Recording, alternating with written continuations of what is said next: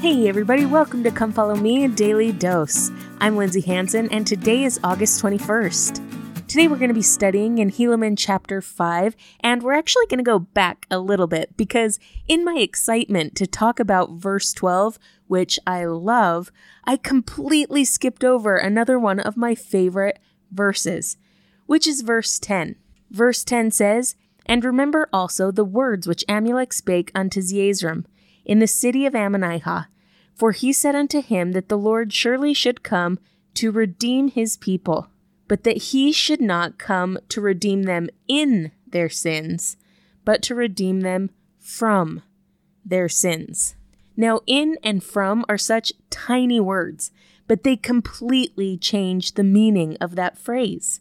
Saved in our sins, or saved from our sins. For Christ to save us in our sins would completely forego the use of our agency to choose to be saved. Honestly, it sounds a lot like the premortal plan of the adversary, when he said, "I'll save them all no matter what, whether they want to be saved or not. I will save them in their sins. Drag them back kicking and screaming if I have to." But God, in his wisdom and in his mercy, allowed, knowing that it would cost him some of his children, allowed us the gift and the opportunity to choose our exaltation. Elder Packer once said, "Had agency come to man without the atonement, it would have been a fatal gift. But also, if the atonement had come to us without our agency to use it, it also would have been a fatal gift. It would have been the plan of the adversary. And that was not Heavenly Father's design. It was not his desire for us to be saved kicking and screaming against our will. His hope, his desire, was that we would choose him, that we would choose repentance, that we would choose exaltation.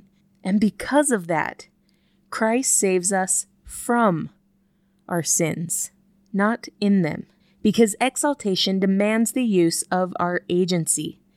It requires something of our souls. Now, this is an unpopular doctrine in this day and age. In the world we live in, people want to believe that exaltation will require no effort on their part. That because God loves his children, he will choose to exalt every single one of us. No matter what we've done.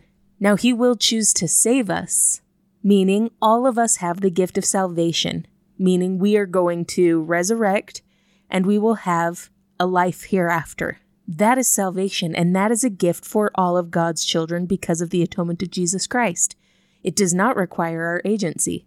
It will come to us no matter what. However, what we're talking about here is exaltation, a life with God and a life like God. And exaltation requires agency. Exaltation requires that we are saved from our sins.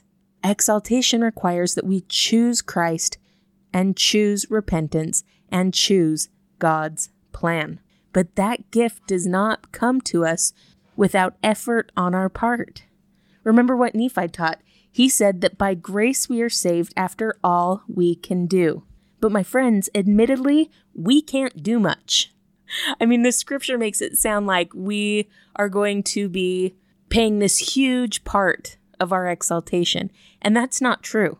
Yes, we have to do all that we can do, but truthfully and by the plan of God, we can't do a lot on our own. We can't earn our way into heaven. We can't live in a way that would be good enough on our own to get back there. In the end, all we can do is use our agency to repent, to choose Christ, and to change. So the real difference between in our sins and from our sins is how we are trying to live our lives today. Are we trying to find ways to live in our sins? Or are we striving to remove ourselves from our sins? To say that we are saved in our sins is to remove our agency, the core part of what makes us us. We have to choose it. Elder Packer also said, the atonement was made, Ever and always it offers amnesty from transgression and from death, if we will but repent. Repentance is the escape clause in it all. Repentance is the key with which we can unlock the prison from inside. We hold that key within our hands, and agency is ours to use it. The next verse says, "And he hath power given unto him from the Father to redeem them from their sins, because of repentance. Therefore he hath sent his angels to declare the tidings of the conditions of repentance, which bringeth unto the power of the Redeemer, unto the salvation of their souls." Heavenly Father gave Christ the power to redeem us, to purchase us, to buy us back. No matter what we do in this life, we cannot save ourselves. No matter what we do in this life, we cannot overcome sin by ourselves.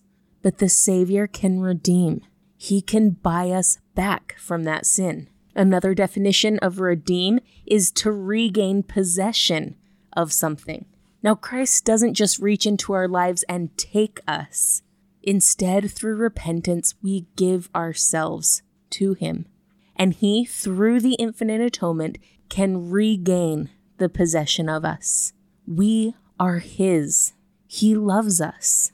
And he is far too invested in us to not fight for our redemption, not to seek us out and to search us out when we are wandering.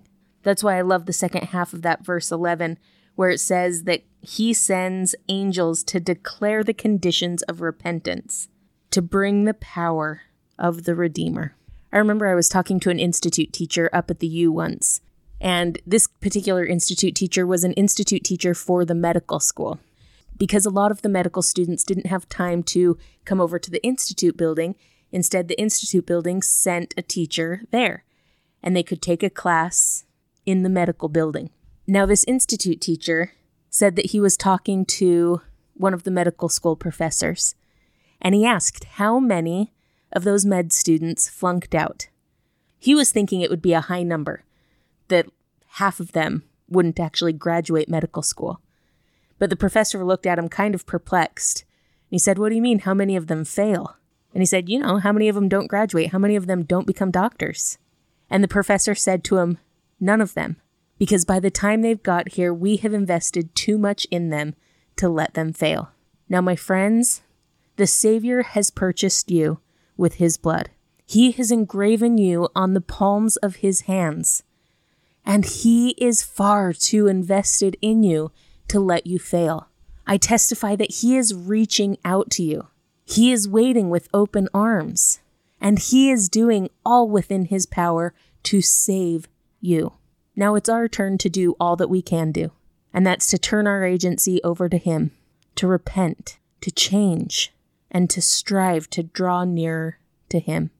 I testify that every step we take towards him, he takes 10 more towards us. He does not want us to fail. He is invested in our success. But my friends, he cannot save us in our sins, but will do everything in his power to save us from them. Thank you so much for listening today. If you're enjoying this podcast, make sure to subscribe, to like, to comment, and to share. This has been Come Follow Me, Daily Dose, and I'm Lindsay Hansen.